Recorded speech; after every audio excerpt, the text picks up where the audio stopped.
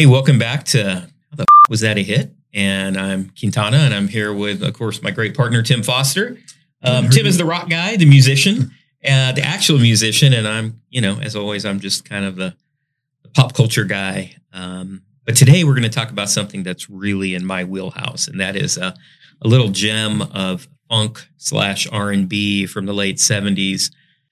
And that was really, that was my wheelhouse, man. That's what I was all about. And in fact, this group was probably, maybe, if not, like I was such a music nerd. I would rank my groups. Really? I would have David's top 10. And each week I would have a different top 10. And they would change. Yeah. Like in my head, they would change. But I think the Brothers Johnson was always like near the top of the charts for me. Now, were you ranking all these via your 8-track? No, I'd have a notebook. Oh. And I would have all of them in there. And then I would have like a big celebration in my head where I was going to unveil my top 10 music groups, Do the countdown. Yeah, I did. And then I would have my top hits. I would have all my top hits. Like there was the radio top hits, but I had my own. Well, did you have the bubbling under? Like hit you were waiting to come up? Big mover. Yeah. No, I didn't have that. Number 7 with a bullet. But you know what? If I would have thought it, given it a little more thought, I probably would have. Right? I would have put Horse to Bet on. Like put a song down. But this was my lane. That late 70s, very, very early 80s funk, R&B. And so one of the biggest artists during that period was the Brothers Johnson.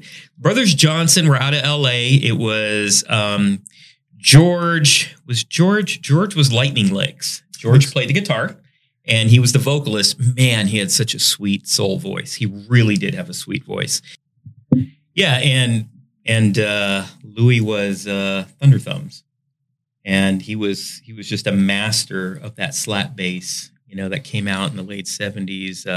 Larry Graham, was one of the originators of that from Sly and the Family Stone. Did they do slap bass in like the music you liked? That kind of like rock and roll kind of stuff? Not really until later. I mean, slap bass kind of came into everything at some point, but I think in the 60s, 50s, 60s, 70s, it was really pretty much only in funk or maybe some of the soul. By the way, this is my area. You're saying this is your area of expertise. This is an area I know so little about because I really was not a music, all my friends were music people when they were kids. I wasn't. I was a comic book guy and I liked music, but I never really heard the music I liked on the radio that much because I was into, this is really weird. I was into Elvis.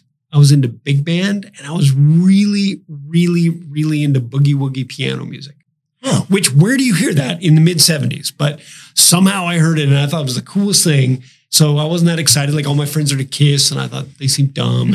So anyway, so that period I was pretty out. I didn't get into it till a little later in my teens. So the late 70s was really, I was pretty checked out of that. And I had never actually heard this song until maybe about 5 years ago. Yeah. Which is weird because it was a huge hit. It was a huge hit. So what we're talking about is Strawberry Letter 23 by the Brothers Johnson, which hit number 5 in 1977. September of 1977. Hello, my love. I heard a kiss from you. Red magic satin playing near too. So if you look at the top 10 for 1977, I mean, first of all, it reminds you of how eclectic radio was then. In the late 70s, radio stations led by Top 40 was such an eclectic. You had such an eclectic playlist, right? They actually would play country. Then they would play like a movie, a song from a movie. Oh, yeah. And then they would play something by, a rock band. And they would play a rap or what. I was going to say, 1977, I don't think they were let's playing say disco. Sugar Hill Gang. Yeah. A couple years later. That's right. So the number one song when this was hit its height was Best of My Love by The Emotions, which people will call that a disco song, but Best of My Love is really a lot funkier than a disco song if you listen to it. Yeah. It had the disco beat, it had that speed, right? Yeah. But it's a real funk song. And then number 2, which is a song which we might want to freaking do a show on, was Float On by the Floaters. And then Don't Stop by Fleetwood Mac. Keep It Coming Love by Casey and the Sunshine Band. One of their weaker bits. But it did hit number 4, right? Maybe it went higher. And then, of course, Strawberry Letter 23. But if you look below that, you had Andy Gibb, ELO, the Star Wars theme. Yeah. Right? I mean, see, really an eclectic period. Well, but that is funny. You mentioned that the movie hits were a big thing then, because for a long time, the biggest selling records, like LP records, not 7 inches, were often soundtracks for movies and soundtracks for plays, because they had a long lifespan. So you could sell hundreds of thousands of copies of that because a Broadway play might run for a long time. Whereas in the old days, usually a band or a record would have a fairly short time. It would have its moment and then it would be old hat a year later. And that's not really true with movie soundtrack. No, or a musical. Yeah, right? exactly. Because like Fiddler on the Roof, right? Precisely. Every time somebody goes and sees it, they go out and buy the freaking thing, right? That could be a 30-year span. Yeah. So those records, there was a real big move to get a hit on a movie soundtrack or on a musical soundtrack, because it could really, really have a long last and you could make a lot of money off. So the labels loved that. And of course the artists, if you could get into that, you would get your royalties and stuff. So in September when this came out, right? I mean, it was a very, very eclectic top 20. I think people like to say 77, oh, disco. But no, man. I mean, Elvis Presley had a hit on the top 20 way down. Because he died. Fleetwood Mac, Foreigner, James Taylor, Rita Coolidge. So it really, really was eclectic, right? Yeah. I don't think we can really label it as, disco. Yes, disco was a big part of it, right? Didn't Saturday Night Fever come out in 77 or was that 78? It came out around this time. And basically that was the game changer. Once Saturday Night Fever hit, then it was disco everything. And I remember I had as a kid, I even had like the Superman soundtrack disco. I mean, everything was disco. Yeah. So I think that was when that era officially peaked, was right when that soundtrack came out. And then it was like all disco all the time. Well, I feel Saturday Night Fever was the peak of disco. Like that's when it hit its height. And after that, it was all down. Yeah. Because that's when people were just sick of it. And if you look at the charts after that, it really starts moving. So R&B music started moving away from disco. I mean, there's still disco, obviously. Sure. But it started that's when Sugar Hill Gang, right? You started hearing that, Curtis Blow. These rappers from back east started moving in. So yeah, I think you're right. Johnny Rivers had a hit in the top 20. Like, wow. This is a dude from like the late 50s, right? Early 60s. Slow dancing, swaying to the music. Yeah. Like that was a big hit for him. Wow. Yeah. So it's very eclectic, but Strawberry Letter 23 hit number 5. So Strawberry Letter 23 is such an amazing song in the sense that, one, I don't think many people know it's a cover. Like the Brothers Johnson did not make that, right? No. It was a cover. Not originally. They made it, but they didn't write it. It was originally done by a young man, and I mean that, a young prodigy by the name of Shuggy Otis. Shuggy Otis, the son of R&B royalty, Johnny Otis. Yeah. And he did that. Shuggy was playing guitar at age 2. He was in his dad's band at 11. They used to put a fake mustache and sunglasses on him so he could get into the clubs and play the guitar. And by the age of 18, he had his own album called Freedom Flight. And this was a song on there called Strawberry Letter 23. Hello, my love. I heard this from you. Red Magic sat and playing it too. And so a little bit of background. So Johnny Otis was a major, major, major force in the development of American rhythm and blues music. He not only had a band, and he backed so many incredible artists like Etta James. And I don't know, you can list probably 50 people that he backed and had an influence on their career, because he had a really great ear and he was very, very giving. Like he was really supportive of the scene. And I think the single most interesting thing about Johnny Otis is he's the only guy that I know of who was a white guy who passed as black. I know. He was Greek, but he basically passed. let everyone think he was black. And he married a black Filipino woman, and that was Shuggy's mom. Yeah. And that was extraordinarily unique at that point. Yeah. But yeah, when I read up on Johnny Otis, my jaw dropped. Yeah. Because I'm like, hold it. This is a white guy. Yeah. I never knew that. Nope. You weren't supposed to.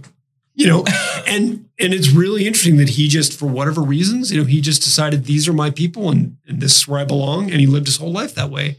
And I think the average person, if they know Johnny Otis at all, they know the one hit, Willing the Hand Jive, which is kind of a Bo Diddley kind of thing that he did. But he did He did a lot. He was doing records all the way back in the 40s. Producer. All the way up into the 70s, had a radio show, was backing other bands, had his own band.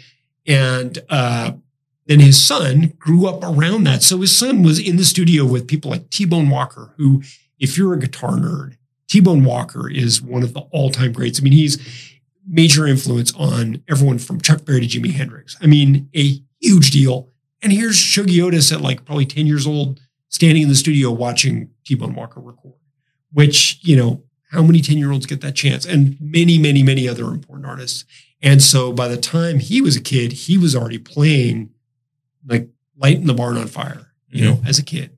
So in 1971, he got his own album. Of course he would, because his dad is Johnny Otis. And again, Johnny Otis was not just a musician, but he was a producer. He would put together shows, reviews. I mean, he was one of those guys, right? So he had his hands everywhere. So of course he would have contacts with people at labels and be able to produce his son out of him. So Strawberry Letter 23 is really, first of all, the lyrics are just beautiful and mystical. I mean, it sounds like something from a couple years before, right? With kind of the psychedelic lyrics and being put down by this teenager. But the story is, he has received 22 love letters from his girlfriend. And the song is the 23rd letter. So, you know, that's why he starts with, "Hello, my love, I heard a kiss from you." Those are the letters. And then a little further down, you know, he's like, "A present from you, strawberry letter 22. The music plays. I sit in for a few." A present from you, strawberry letter 22. The music plays, I sit in for a few. You know, what he's doing is he's just writing back her the 23rd letter. Yeah. And just, I mean, honest, that's an amazing concept. It's a concept I have never heard in any other song. Yeah. I got to give it to the kid. You know, a 17-year-old coming up with that stuff in such, not just coming up with the concept, because anybody can come up with the concept, but the way he wrote it, right? Yeah. The lyrics are they're just beautiful. And I think we can tell they're beautiful because, you know, the song has just lived on. And I believe it's kind of on the strength of those lyrics and the melody. Yeah. The melody's amazing. So the album went nowhere. Yeah. It charted a little bit on the art. I think his version of that actually went into the top 100. But it wasn't a big hit. But I think it made some money, enough to keep the label happy. Okay. So it broke the top 100. I think so. Yeah. Okay. And as you can see, it's not as dancey, right? It's not as rhythmic. It's not as dancey. It's more of a straightforward love song almost. Yeah. It's based on the lyrics and his guitar, really. Yeah. Now, George Johnson was dating a cousin of Shuggie's. And while he was dating her, she introduced him to Shuggie's album. And when he got the album, he heard the song. And he never forgot the song because he heard it like in 71 or 72. So up until this point, and for about 4 or 5 years later after this, the brothers Johnson had been studio musicians because they were amazing musicians. Thunder Thumbs and Lightning Licks. You don't get those nicknames by, you know, being shitty. Yeah. So they were hired by just about everybody. They were touring Europe. They played with almost every major R&B artist you can think of at that time. But more importantly, they were discovered by Quincy Jones. And so, you know, let me stop you right there because it's an interesting comparison with the career of Shuggie Otis, which we'll probably get into this later, kind of came and went with his albums. Like he put out albums, which Strawberry Letter 23 was successful. It went on, was covered by other people, but the rest of his music did not ever go anywhere. And I think that's because he rejected exactly the career that the brothers Johnson had that was made them so successful. People were desperate to have him come and play on the records. And he was like, meh, I've already played with my dad's band since the time I was like 12 years old. I'd kind of rather just stay in the studio and work on my own records. Mind you, he produced his own records. So it's just him, played all the instruments, produced the records, wrote the songs. And you're right. So he was like, I'm going to go it alone. And at the end of the day, they had the massive hit. But they also had this whole history and they had all this machine behind them that he literally turned away from. Yeah, actually, he has a story. I've seen an interview with Shuggie where he said that the Rolling Stones asked for him to join the band and, you know, be their guitarist. So Mick Taylor, who had been the guitar player that replaced Brian Jones after Brian Jones had been fired and then died, was in the band for a few years. But from what I've read, and I'm by no means an expert on this era of the Stones, from what I've read, he was a real pain in the ass. And they were kind of glad to see the back of him. And they weren't sure who they were going to get to replace him. They knew they wanted somebody really good. And Billy Preston had played with Shuggie Otis. And Billy Preston knew the Stones, probably through the Beatles connection, I'm going to guess. And he said, hey, I've got the guy you need to try out. And he got them to listen to the records. They were blown away. And they called Shuggie Otis and said, hey, do you want to come in and try out for the Stones? And he's like, nah, I don't think so. Good. And thinking, how many, I guess he was like 20 years old, 21 years old. How many 21-year-olds would be like, Rolling Stones? Nah, I'm good. Thanks. At the height of the Rolling Stones. Exactly. Yeah. And so, it gives you an insight into his sort of career management, for lack of a better term. Sammy Hagar, when he gets the call, hey, do you want to give up your solo career, which is already kind of booming, join Van Halen? He's like, how soon can I be there? Well, I'll get in the car now. I won't drive 55 to get to your recording session with the Van Halen. And, Shuggie Otis did not do that. Yeah. Shuggie was like, I'm going my own way. And unfortunately for his career, he didn't always have the best business sense.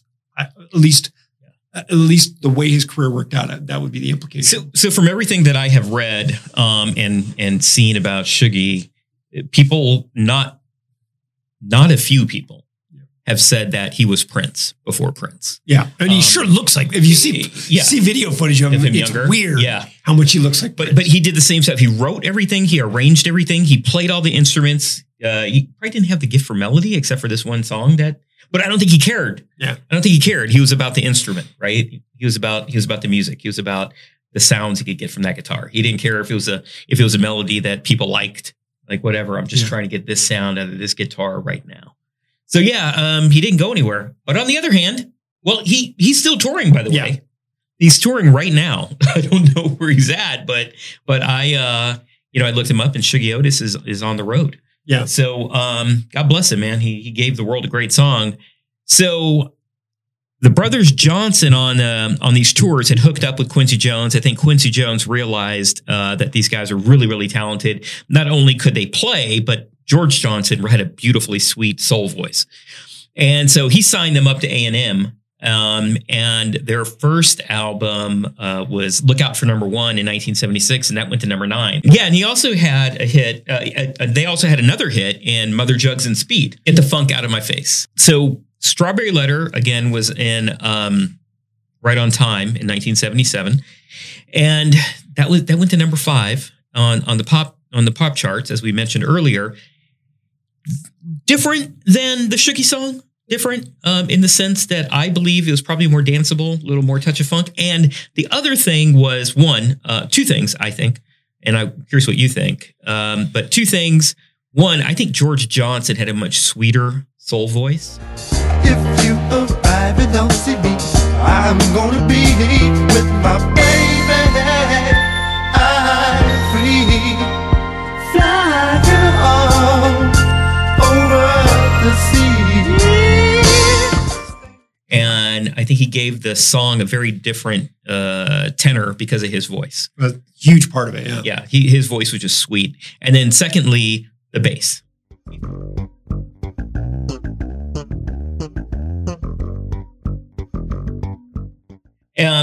The isolated bass on this song is just freaking amazing. And the other thing that they did, which they did a lot then, like Led Zeppelin famously did it, the panning. Oh, yeah. Where, you're listening, especially if you're listening on the headphones, you get the bass coming in this ear, and then the bass coming in that ear, and then the bass coming in this ear. Because it was cool back in the days when we used to have big speakers all around the room, and then the music would travel from speaker to speaker, right? So they did that too. So the production, again, Quincy Jones. Well, and I was going to say, there are a lot of differences between the two records, between the Shuggie Otis version and their version. And the Shuggie Otis version, I mean, not to denigrate it, because it is pretty amazing, especially for as young as he was. The fact that he did this all basically in his dad's backyard, I think. They had a studio in the backyard. He didn't go to like Capitol Records studios and record this, but it sounds almost like a demo, kind of, for the Brothers Johnson version, which comes in, and then Quincy Jones is one of the great producers of that era, and he really brings out every part of the song that can kind of be improved on. He does a little bit. And you're saying the bass. I do think that George has better voice than Shuggie Otis. I mean, he does. I think for a pop sensibility in any case. And then also just like the way that Quincy Jones has produced the record and the different volumes of the instruments and the tones of the instruments, to my ear, it sounds better. It was recorded. They probably spent a lot more money on the equipment in that studio and the microphones. And he also just has an ear, really good ear for getting better sounds that Shuggie Otis, amazingly enough, who was only like 18 years old or whatever when he did this, really didn't have that ear that Quincy Jones had developed over 20 something years of being a producer. So, I mean, it just sounds great. And it's a better sounding record to my ear. I mean, I do think the Shuggie Otis version is very cool, but it's a much more spare version, and it's a much more intimate version. I think so. It's like him singing to the woman. Right. Yeah, exactly. Whereas I think the Brothers Johnson are singing to an audience. Yeah. Right. They're singing to an audience. They're singing to a dance floor. As a dance record, I think there's no contest for sure. But I will give Shuggie credit. It is just melodically just beautiful. It came up beautifully. And let's say it's weird. It's like a lot of melodies and songs, they'll be recycled ad nauseum. And you'll hear there's a lot of songs you'll hear and you go, oh, that sounds vaguely familiar. It's like, yeah, because that melody was around in 1580. And there was somebody with a lute singing that same basic melody and they've just recycled it over and over again. Like Love Me Tender by Elvis basically existed with slightly different lyrics 200 years before Elvis Presley was born. I mean, there's a lot of vocal melodies that are familiar and they're comfortable to us because they've just basically been around. It's like Christmas carols. Yeah. You're comfortable with them. That's why you love them. The case with the Shuggie Otis song. That vocal melody of his is very unique. It's very, I don't know if aggressive is the right word, but it's like he's doing things with a vocal melody that people just really don't usually do. No. Because it's way more complicated. It's not as catchy, but he really commits to it. He builds the whole song around that melody and it works. And it worked really well for the Brothers Johnson. Yeah. Huge hit. Made their album go platinum. I remember summer of 77. It's a perfect summer song. And it was a great release strategy for them because I remember people riding around in the summer of 77 and you heard this beautiful song playing out of their, coming out of their cars. And I remember, I'm going to embarrass myself. I would be at the basketball courts. I wouldn't really be playing basketball. My buddies would be. I would go out there for a couple dribbles, but I really am horrible. Not just my height, but I just can't play basketball. But anyway, we would have the boom boxes and this would be playing and we would play Strawberry Letter 23 over and over. So, you're right. It's not catchy, but it's catchy. Yeah. Right. I mean, the way it's written, you would think, oh my God, that would never catch on. Oh, but it does. It's just magical. And so I want to just before we kind of get to the end here, I want to talk about the bridge, which is this freaking amazing guitar solo.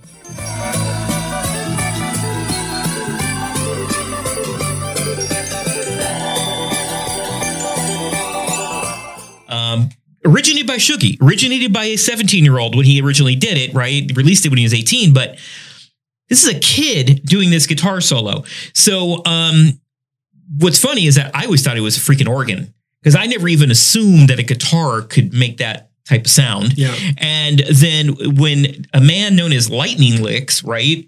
George Johnson, a man who has been hired to be a session musician for the top of the line R&B artists around the world, he couldn't replicate it.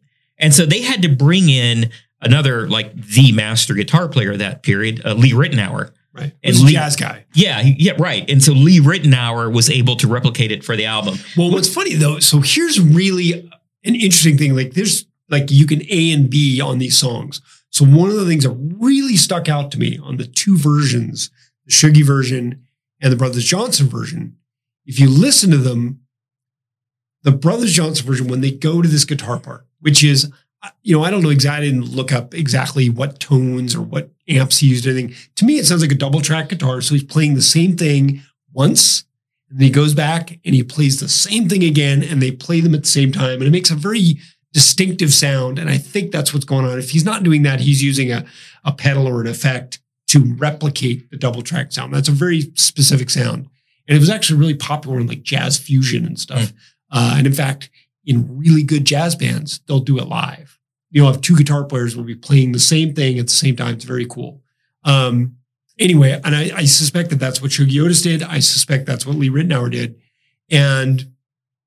But what's interesting is when you listen to the Brothers Johnson version, it goes into that part pretty seamlessly, and it, for lack of a better term, it makes sense as you're listening. You don't really question it. Just like you're listening to the one song, and then it goes into this other part that is very different. It is almost like a different song, just like patched on there. But the way they do it, you just go along and you don't really think about it.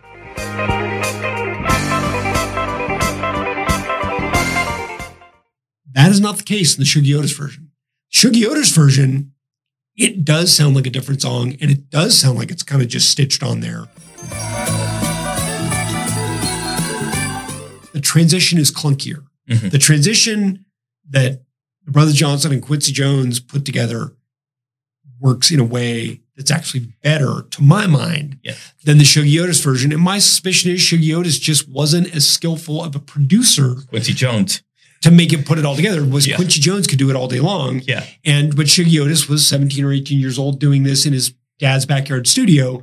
And it's like, it just kind of comes out of nowhere and it's cool, but you do notice it. And it seems like it's not necessarily part of the song. It's not as integral to the song, or integrated would be a better way to put that. It's not as integrated into the song as it is on the Brother Johnson version. And that's something like I think anybody can really hear. If you just listen to them back to back, like, oh yeah, they just kind of like do, just kind of like takes off in a jet in the Brother Johnson version. And then on the Shuggy Otis version, it's like, dun, dun, dun, dun, dun, it's like all of a sudden it's just like a different thing. Yeah. So that was, to me, is a very interesting choice that he made. A little show-offy. Well, I mean, show-offy, but also it really sets the song off. It really sets off what he was doing, and set a bar. Obviously, not anybody could do that. So, it was show-offy, but it worked. Yeah, it's me. Again, I thought it was freaking an organ. I never, ever assumed that was a guitar because I was like, oh, well, obviously, guitar can't do that. So, but the Brothers Johnson, to show you what a creature of how badly they needed Quincy Jones. So he brought them together in 76, right? Signed him to A&M, and then he produced them. And then in 80, they had again, if you've never heard the album Light Up the Night, and you're into R&B and kind of funk, it was probably the most disco of all their albums, by the way. I would recommend that. So that was in 1980. Then they decided to produce their own album, which of course artists always do, right? Yeah. Oh, we can do this. We don't need to cut him in. And they did an album in 1981 called Winners, and it was a loser. It failed. And they broke up in 82. In 82, they split, decided to do their own things, and they became session musicians. They had another brother, and he joined the LA Fire Department. He was, just a brother they threw in. And he had no nickname that we know of. And then they kind of, would do reunions here and there, but they essentially kind of disappeared. I think they came back, did an album, didn't do much. But essentially, their Quincy Jones years from 76 to 80 were really, boom, they killed it. Well, so what's interesting is, you're talking about how much they needed Quincy Jones. Now, Quincy Jones had gone to Shuggy Otis in like 76, around the same time. Said, hey, I really want to work with you. I want to produce a record for you. And again, Shuggy, with the really, really stellar business acumen, said, nah, I'm just going to do my own thing. And was, selling slightly more records than I am, which is not that many records, all things considered. Considering how good the guy was. Yeah. And you just think like, if only you would have. If only. Yeah. I mean, and you're talking about Prince. Prince had a really good business sense. He did. Like a really, really good business sense. So he would have said, Quincy, sure, let's see what happens. And then maybe he would have broken up with him later. Yeah, but I'm writing the contract. Yeah, exactly. Yeah. So Shuggy, you just makes you think like, gosh, here the Brothers Johnson had this huge hits over and over again. With Quincy Jones, what could have happened with Shuggy Otis? Because he was really, everyone that knew him back in those early days, from what I understand, just saw him as the next big thing. Yes, they did. Because he was so young, so talented, and unfortunately he was, he's been pretty upfront that he had some addiction issues that did derail him pretty hard for a long time, which frankly, if you're 17 years old and you're writing hit records, you probably are not. I would probably do the same thing. You're probably not going to listen to other people telling you what to do. But Louis Johnson, when he got married, he walked down the aisle to this song, to Strawberry Letter 23, which I thought was very touching. Now, did he walk down to the aisle with Shoogie's version or their version? Good question. I would assume his. Yeah. Because he probably, his brother had such a beautiful voice. That's right. True. It's probably an ode to his brother.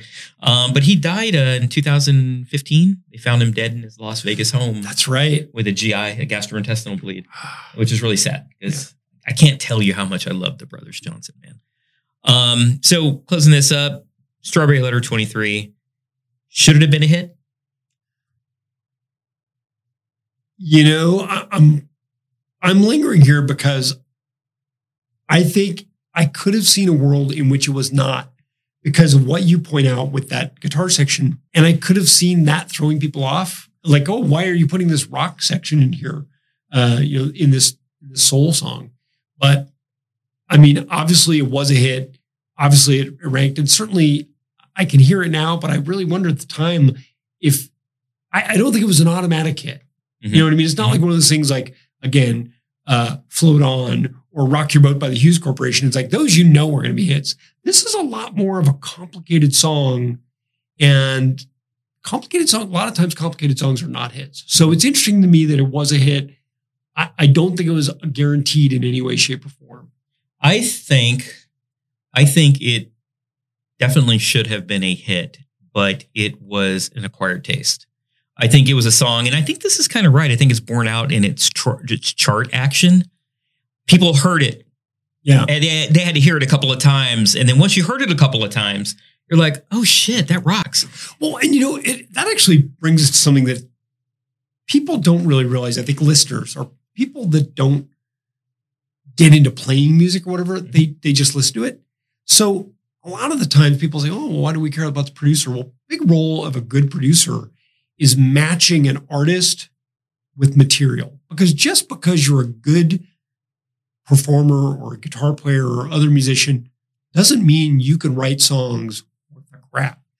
Whoever it was that decided to bring this song in, the Brothers Johnson maybe would have never had the level of success that they did if they didn't have the ability to interpret this incredibly written song. But Shuggie Otis didn't have the ability to present it to the public in a way that it was going to be a giant hit. And it's interesting how often that happens. Now, it's not always that sometimes the artist never even makes the record. They just write the song and make the demo, and then you never hear the demo at all. You only hear the hit. But that's actually pretty common. And I don't think the average listener really realizes, oh, there's a whole machine behind a lot of hit records, because recognizing your limitations. And if Shuggie Otis would have recognized, like, hey, I'm not that good of a business guy, maybe I should let other people handle that part of it, and I'll just play my ass off and write songs, then I think his career would have probably taken a different trajectory. Yeah. Because if he would have had a producer like Quincy Jones, Quincy could have heard this and go, oh shit, I can do something with this. Yeah, exactly. But when you're right, when you match up the amazing magical melody that Shuggie came up with, and you match up one of the greatest producers in the history of music in Quincy Jones, when you match up just the sweetest soulful R&B voice, that George Johnson just had an amazing, beautiful voice. And then you match up those nasty bass lines. And I think it all worked. Yeah. So would it be a hit today? I think the answer is it already is a hit today, because that melody, the vocal melody, has been used. You would know this more than me because you're more familiar with this kind of music, but I know Beyonce used it, and I think Tupac used it. Outkast used it. Outkast. Never meant to make your daughter cry. I apologize a trillion times. Yeah, that Outkast was a massive hit. I mean, it wasn't today, but I mean, fairly recently. It's the same. It's like, so I think it not only would it be a hit, I think it is a hit. I think it's just continuing to keep going. And I'm sure somebody else will probably write another song with that same thing. And they don't know, at this point to them, it's now the equivalent of this, Scottish folk melody from 1600. It's just something they grew up on. And so they can use it when they're coming up with their lyrics. I think that's a really good point. I might be a little different. My concern is the attention span of today's music listener, today's music consumer. With Spotify and with other, algorithms. Yeah. My concern is that it takes a couple listens. And even in the song itself, you got to listen to it for like a minute and a half. And then you're like, oh shit, okay, I get this. Nice. This is nice. I don't know if people listen to music that long anymore. Yeah, that's true. I don't know. So I like your point, and your point is well taken. I think I'm a little more down on today's music consumer. And I think that they want, sugar highs. And I don't know if they would wait for this thing to sink in. But hey, man, that's why we got this show. And by the way, if any of you have some songs or that you would like us to discuss on how the was that a hit, please, go ahead and put those in the comments. We'd love to do a song if you guys have some requests. You know what our specialties are. I'm kind of the R&B funk guy, though not a musician, and Tim is the rock guy. So let's say rock and roll guy. I actually don't know much about rock. Like once they dump the roll, you lose me, and I don't know what you're talking. Hey, if you like what you hear, like and subscribe. It really means a lot, and we would love to have you coming back every week. Thank you. If you try to ask, is it